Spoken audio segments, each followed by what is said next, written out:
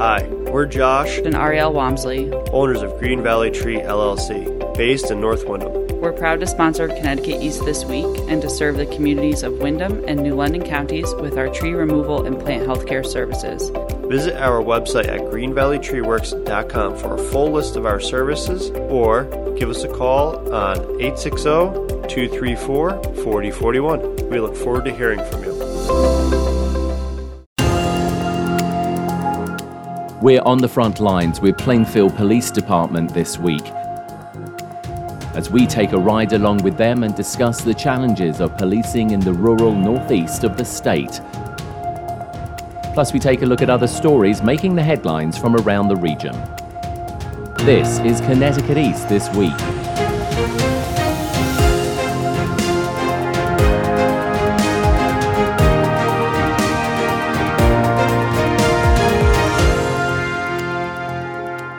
Hello, I'm Brian Scott Smith. In this week's episode, we're back on the front lines with our local law enforcement, this time with Plainfield Police Department that serves the rural northeast of the state. Although policing has many similarities, be that in our towns and cities or in the countryside, they all have their own local variations and challenges. Previously, we did a ride-along with New London Police and told you about how they deal with a large amount of mental health crisis calls on a daily basis, as much as 40% of those calls. And in our rural areas, police have to contend with large wooded areas where criminals can hide out and potentially evade capture, or have to use massive amounts of resources to find someone if they go missing. So we're doing a ride-along with Sergeant Dan Wolfberg of Plainfield PD. Dan, thanks for letting us ride along with you. Just as like for the listeners, we're just having a quick drive. It's Sunday. It's about 7:30 in the morning, which is sort of your shift from 7 till 3 in the afternoon. Just give us a sense of what your day sort of will look like. Normally on day shift, any calls possible. We deal with a lot of incidents during the week take place at the school. My shift at the beginning, everybody does their patrol checks of the area. We have two patrols, North and South Patrol. North Patrol consists of Warrigan and Moosup, south of Plainfield and Central Village. At the beginning of the shift, the officers hit the road. They just do their patrols of the local schools, any trouble spots, conduct motor vehicle enforcement, and just await calls that come in. Just give us an idea, because law enforcement is in your family. It's the family business, I suppose we could really say, because you're obviously a police officer. Your brother is also a police officer, your father. So what was all the interest really about the police, do you think, for the family? So my dad became a police officer in 1985. His interest was he had his own business. He was a cobbler. A lot of the officers would come in and get their shoes worked on by him, and he got to know troopers and local officers, and he was an auxiliary trooper as a young man, and he decided once he became 35 years old, he decided to change pace, go into law enforcement where Plainfield hired him, where he worked until his retirement. For me and my brother, both of us, we just idolized our dad. We wanted to both be in Plainfield, which happened. He's currently the deputy chief, and myself, day shift sergeant.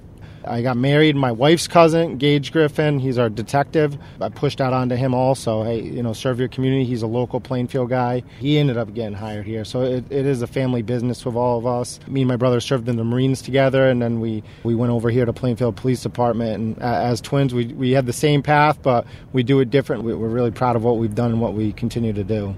What's it like working with family? Because living with family is one thing, then working with family as well, and we all need a little bit of space, but you're working every day. So it's funny, me and my brother, in the Marine Corps, I was his boss, and now he's my boss. We've actually always been able to keep personal life and work separate. We respect each other enough. We don't have egos. Him being my boss as the deputy chief, he tells me to do something, I'm going to do it. If I disagree with it, we can talk about it, but at the end of the day, he's my boss. Same with my cousin Gage. He hasn't been on as long, but he knows that, with the experience we have, if we give him a task to perform, he's confident in doing it, and we help him along the way. And it's never personal. It's all business. And obviously, you always worry about them getting hurt or injured in this job, but that comes with the territory, and that is what it is. You try to keep that in the back of your head that anybody could get hurt at any time, but it's the same with your coworkers. You're worried about that with every coworker. You're quite a small police force. I mean, not the smallest by any stretch of the imagination. I mean, obviously some towns and villages in eastern Connecticut don't even have a police force. Of course, they rely obviously on our state troopers, but you're around about just under 20. You know, what does that mean when you're a smaller police force? Does it mean you're tighter when you work together? Good statement there, because we just had our Christmas party, and unlike the bigger departments, we have a Christmas party. We have every member of the police department at it for the most part. We're very tight-knit. You know every member of your department. In some departments, mind you, I've never worked in a city department, a large department, but I'd assume you don't have breakfast with the deputy chief every morning or the chief of police. And I also assume you don't know all their significant others and their children. Here, you know everybody's family, you know everybody's wife, their friends, their relatives. It's a great environment, and as a small department, it makes us very tight-knit. We become close and learn to rely on each other. And also, it helps because you know you can always reach out to your coworkers if you need a day off, a swap, anything like that, or your sergeant who you work with a close relationship on a day-to-day basis that you interact with all day. He's not just a desk sergeant that you see once a shift. You see him throughout the shift, and it brings us closer. Being a small department, I think it's great.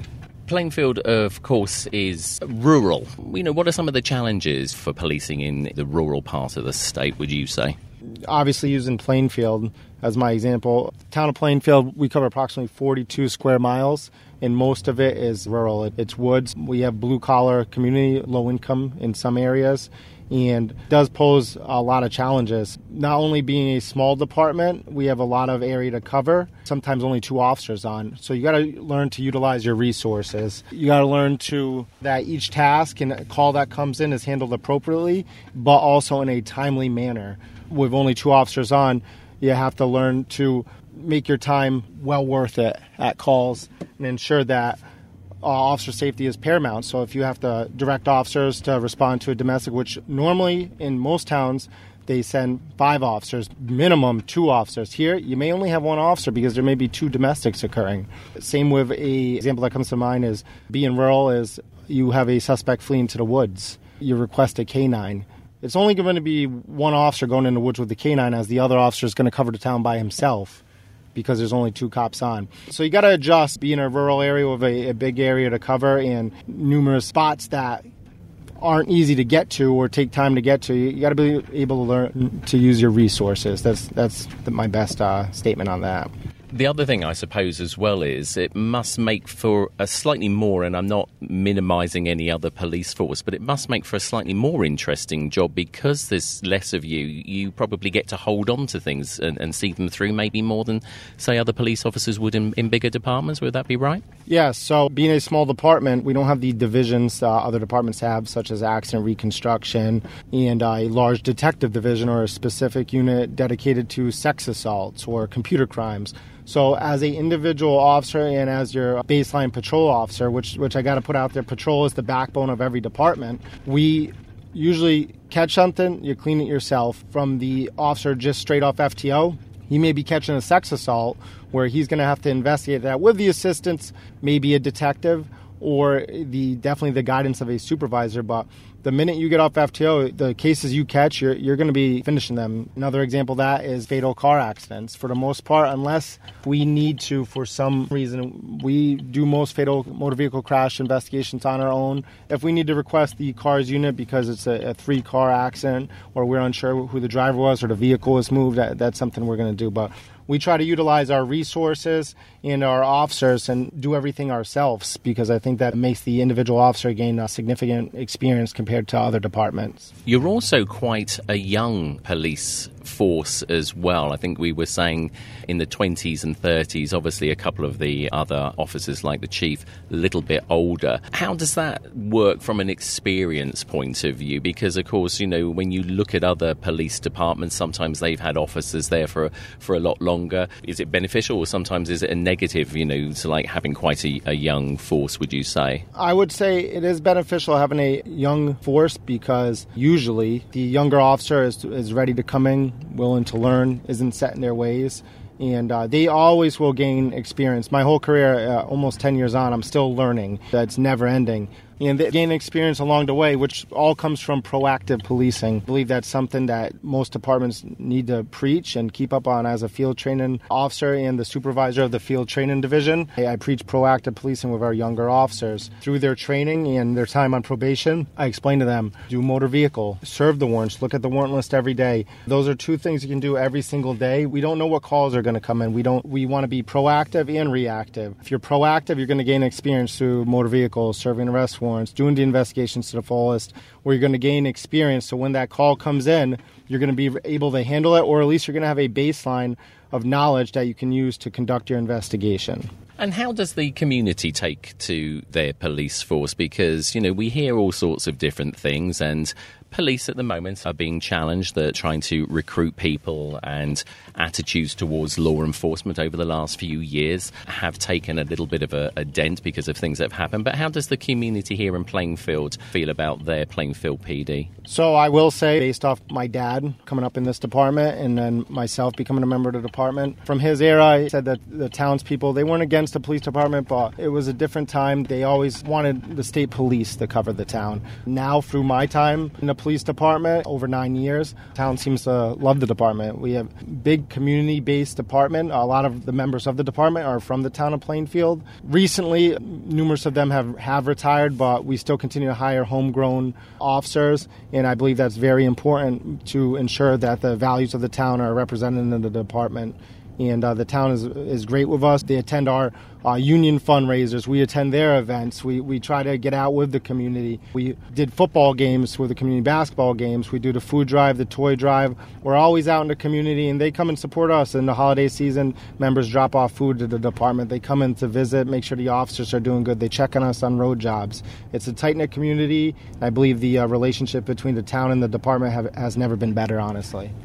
When it comes to actual types of incidents, clearly against a city police department, there's going to be some similarities in policing, but there's going to be a lot of differences as well. What are some of the things which you would say are sort of like more unique to rural policing as against, what, city or town police would be dealing with? So as far as incidences, I will say, like we spoke about before, it's just gaining experience. Through my career in just under 10 years, I've had approximately 1,000 arrests and a large variety of investigations. And I have seen it all, although not on the same level as a homicide investigator who that's all he takes in the big cities, his death cases. But we have investigated homicides. We have investigated severe sex assaults and, fatal motor vehicle crashes. But for the town of Plainfield specific, I will say that our biggest issues, and it may come as a surprise to people because sometimes you can't see it in the community, but we have a big problem with narcotics, specifically at this time heroin and fentanyl, and also sexual assault, specifically of minors. We've always had an issue with that through my career. Those are our two major problems here, not to mention domestics, which I think is throughout the state of Connecticut, especially in the northeast corner. For some reason, we have high volume of domestic abuse cases in the area. Talking of, obviously, the drug issue, as you say, it is sadly a big issue. It's like across the state and across the nation. You're also the narcotics sort of lead, if I can use that term, for Plainfield Police. Talk to us a little bit about that, because that's changed for you, because you used to have a police dog, Vale, who you still have. Vale has retired and now lives with you.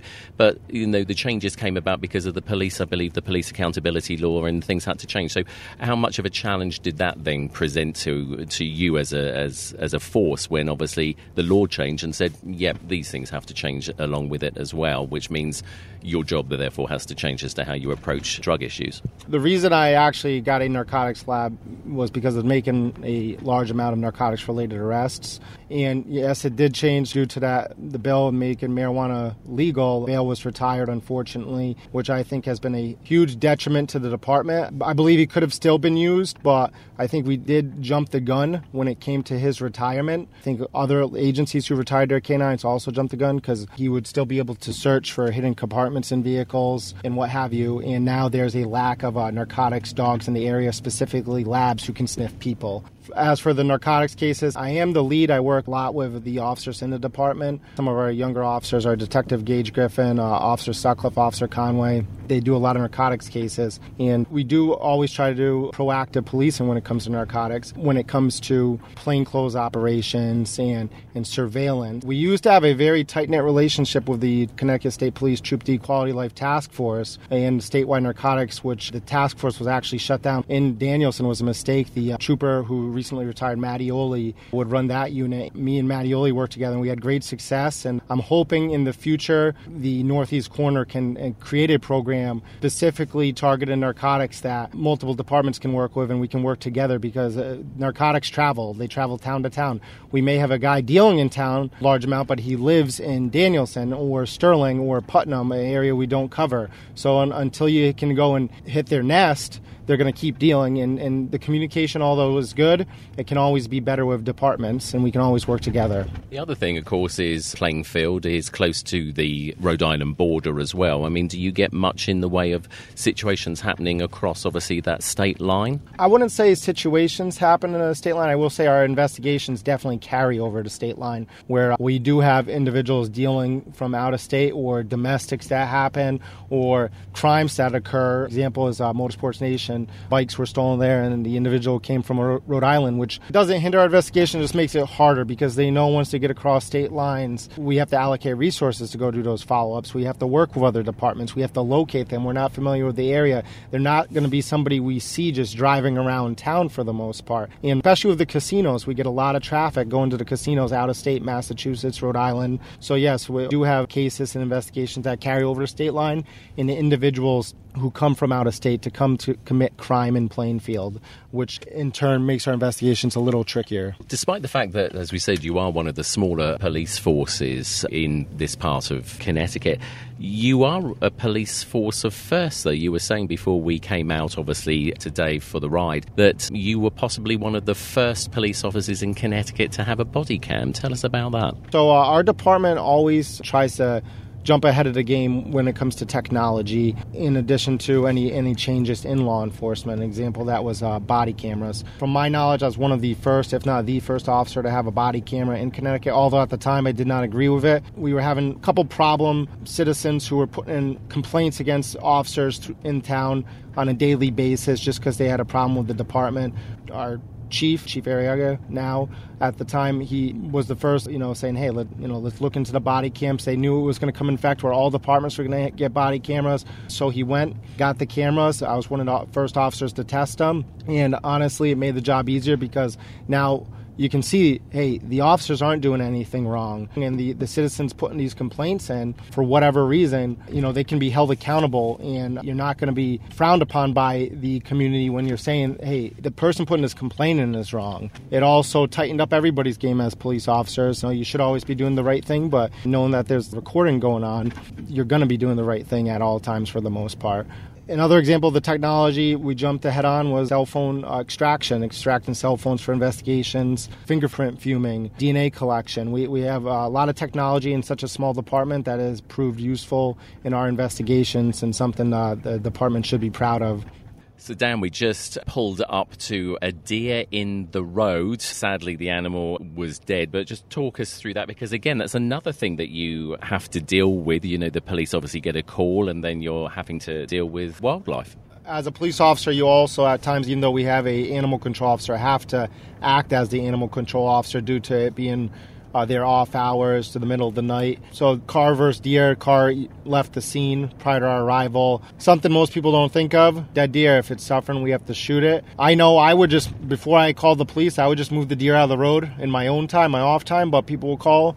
We come out, we remove the deer from the roadway. I've dealt with llamas, bear reports, snakes. Someone dropped a python in the river, skunks, raccoons. I've seen a lot of animals in my time here in Plainfield, and it being the rural area, coyotes and what have you. It's an interesting aspect of the job that people don't think of, especially if you're an animal lover. Some of the new officers get to the call, and when they got to shoot Bambi, they get a little hurt by it, or they're like shocked that's their job. And it's an odd aspect of the job that we respond to and something people don't think of. So time now is 1:30 in the afternoon, getting towards the end end of your shift, Sergeant. How's it been today? So today we had a wide variety of calls. Slower day consisting of just numerous alarms, a couple motor vehicle stops, a juvenile committal, and a couple of deer calls, among other things. Overall, a smooth day so far, productive day, and now it's time to do some paperwork. Yeah, there's always the paperwork to do. Although you said it was a slow day, I mean, it started slow and started to sort of like ramp up, and I suppose that can be a typical situation. It can be quiet, and all of a sudden, all hell potentially can break loose. Yeah, 100%. Going through today with all those calls I mentioned, it just takes one more serious call to get involved. The next thing you know, the calls are stacking up, and you can have 3 to 4 calls in a hopper as you're trying to clear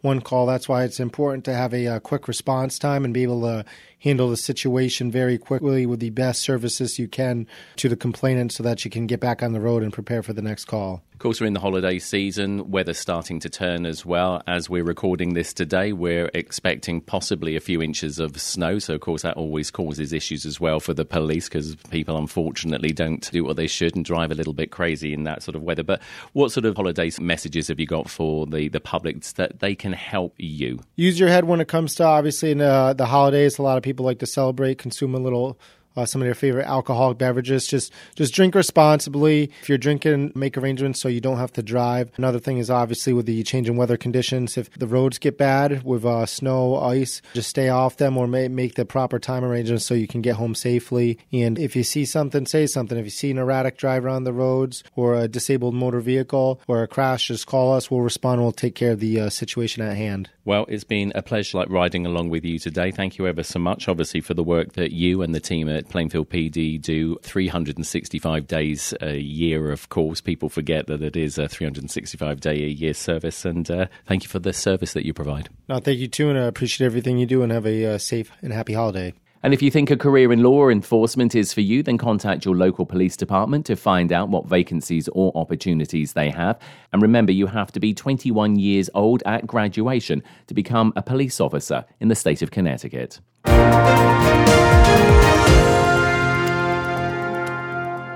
Some people won't give you the real talk on drugs, but it's time we know the facts. Fentanyl is often laced into illicit drugs and used to make fake versions of prescription pills.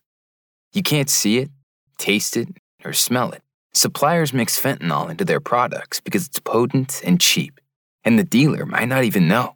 Keep yourself and others safe by knowing the real deal on fentanyl. Get the facts. Go to realdealonfentanyl.com. This message is brought to you by the Ad Council. Got deer problems? Let us help with Green Valley Tree LLC's Deer Preventive Spray. Guaranteed to keep deer away from your precious plants, bushes, and trees for up to 6 months. With cold weather on its way, deer will be looking for sources of food. Don't let your front and backyards become their pantry. Call Green Valley Tree today at 860-234-4041 or visit us at greenvalleytreeworks.com. Time now for a look at other stories making the headlines this week. December 14th was the 10-year anniversary of the mass shooting at Sandy Hook Elementary School in Newtown, and a local organisation is still working to see a national assault weapons ban. Edwin J. Vieira of the Connecticut News Service reports. Newtown Action Alliance, founded briefly after the Sandy Hook shooting, has been active in getting Connecticut's assault weapons ban passed. The group has also spoken with congressional officials about a national ban. David Stowe, with the alliance, describes where the U.S. is with assault weapons in the 10 years since the shooting. In his words, it's insane that people can be armed with weapons made for war. Where we are now, I would say, I think we wake up every day and more Americans are horrified by, one, about the fact that people can own those weapons, and two, that we actually have not done anything to stop them. There were some small little pieces in the Safer Communities Act that passed this summer. In the bipartisan Safer Communities Act, background checks were expanded for people under 21, and federal firearms restrictions were extended to include people convicted of domestic violence misdemeanors against dating partners. Stowe feels that in the current lame duck Congress, a ban would not make it through the filibuster process, but he thinks there should at least be a vote to demonstrate where individual lawmakers stand on an assault weapons ban. I'm Edwin J. Vieira. The state of Connecticut's PFAS task force met for a 3-year update recently at the Capitol to review the work of the 20-agency organization since it was formed back in 2019. Katie Dykes, Commissioner for the Connecticut Department of Energy and Environmental Protection, DEEP, one of the lead task force agencies, detailed some of the key areas they are already addressing when it comes to PFAS in the state. By collecting AFFF firefighting foam, which can contaminate soil, drinking water, streams, and rivers with PFAS. We are sharing information between states, our federal partners, academia, and the regulated community. We're studying surface water quality and fish tissue at and around our wastewater treatment plants, and we're addressing polluted private drinking water wells. These are some of the key areas of focus. The task force was set up after a major spill of PFAS chemicals at Bradley International Airport in June of 2019 from a private hangar that polluted the Farmington River. Robert Bruno is the Director of Planning, Engineering and Environmental Services at the Connecticut Airport Authority and gave an update on where they are with their PFAS AFFF foam removal. Bradley had 13 hangars with PFAS foam. 7 of them have been removed and are now utilizing a water-based system. 2 hangars we're working with us now to replace with a new PFAS-free foam, and that will be completed by the legislative mandate of October 2023. As far as the general aviation airports, we had a total of 6 hangars with PFAS foam systems. 4 of those hangars systems have been removed. The Connecticut Department of Public Health is also investigating polluted drinking water wells in the town of Killingworth and have supplied around 30 private homes with filter systems to help remove the contamination while they continue to investigate the source of the ongoing PFAS. PFAS are a set of thousands of different chemicals used in everyday items like waterproofing spray, non-stick pots and pans, and even food containers like pizza boxes that have been found to have long-term health issues and have been called forever chemicals because they are difficult to remove from the environment. Adults over the age of 21 in Connecticut will be able to purchase cannabis legally in the state from January 10, 2023. The Connecticut Department of Consumer Protection released details recently advising that 9 existing medical marijuana dispensaries across the state will be the first to offer adult use cannabis. Michelle Seagull is the Commissioner of the Department of Consumer Protection and said initially sales will be restricted to 1/4 of an ounce of cannabis flower or a cannabis equivalent, but that will change. We want to take an effort to ensure that we have enough supply for the adult use market, but also the medical marijuana patients. This is really just the start of a marketplace, and we now have enough critical mass of this grow manufacturer space to open up the market. But there's going to be a lot more businesses opening up over the course of 2023. So there's nearly 100 additional businesses that are somewhere in a licensing pipeline. The new cannabis law in Connecticut also called for social equity applications from smaller growers and businesses in areas that have been hard hit by illegal marijuana use historically. Andrea Comer, the Deputy Commissioner of Consumer Protection, said those businesses will be operating soon too. SEC has approved more than 80 social equity applications. That includes the equity joint ventures, the lotteries, and the cultivators, as well as those applications that were brought back to us after appeal. Comer said it was always intended after the law was passed that medical marijuana dispensaries would be the first to offer adult use cannabis sales, as the large fees they have paid for that are going towards the social equity side of the business. In Eastern Connecticut, adults will be able to purchase cannabis from the Fine Fettle dispensary in Willimantic and the Botanist in Montville after 10 a.m. on January 10th. Medical marijuana users are being advised to stock up on their supplies ahead of this date, as it is expected there will be long lines at the 9 dispensaries on January 10th. And the National Fish and Wildlife Foundation and the Long Island Sound Study have awarded an historic amount of grant funding to improve the health and environment of the Long Island Sound watershed. In all, federal and state officials announced $10.3 million in grants to local government, non-governmental organizations and community groups in New York, Connecticut, Massachusetts and Vermont for 41 different projects. Connecticut Congressman Joe Courtney, who's co-chair of the Long Island Sound Caucus, praised all grant recipients and highlighted an important project in eastern Connecticut involving farmers. The Nitrogen Pollution Reduction Project has received over $800,000 in grant funding and with matching funds totals over $1 million and will prevent almost 30,000 pounds of nitrogen waste from flowing into local waterways in the state and downstream into the Sound.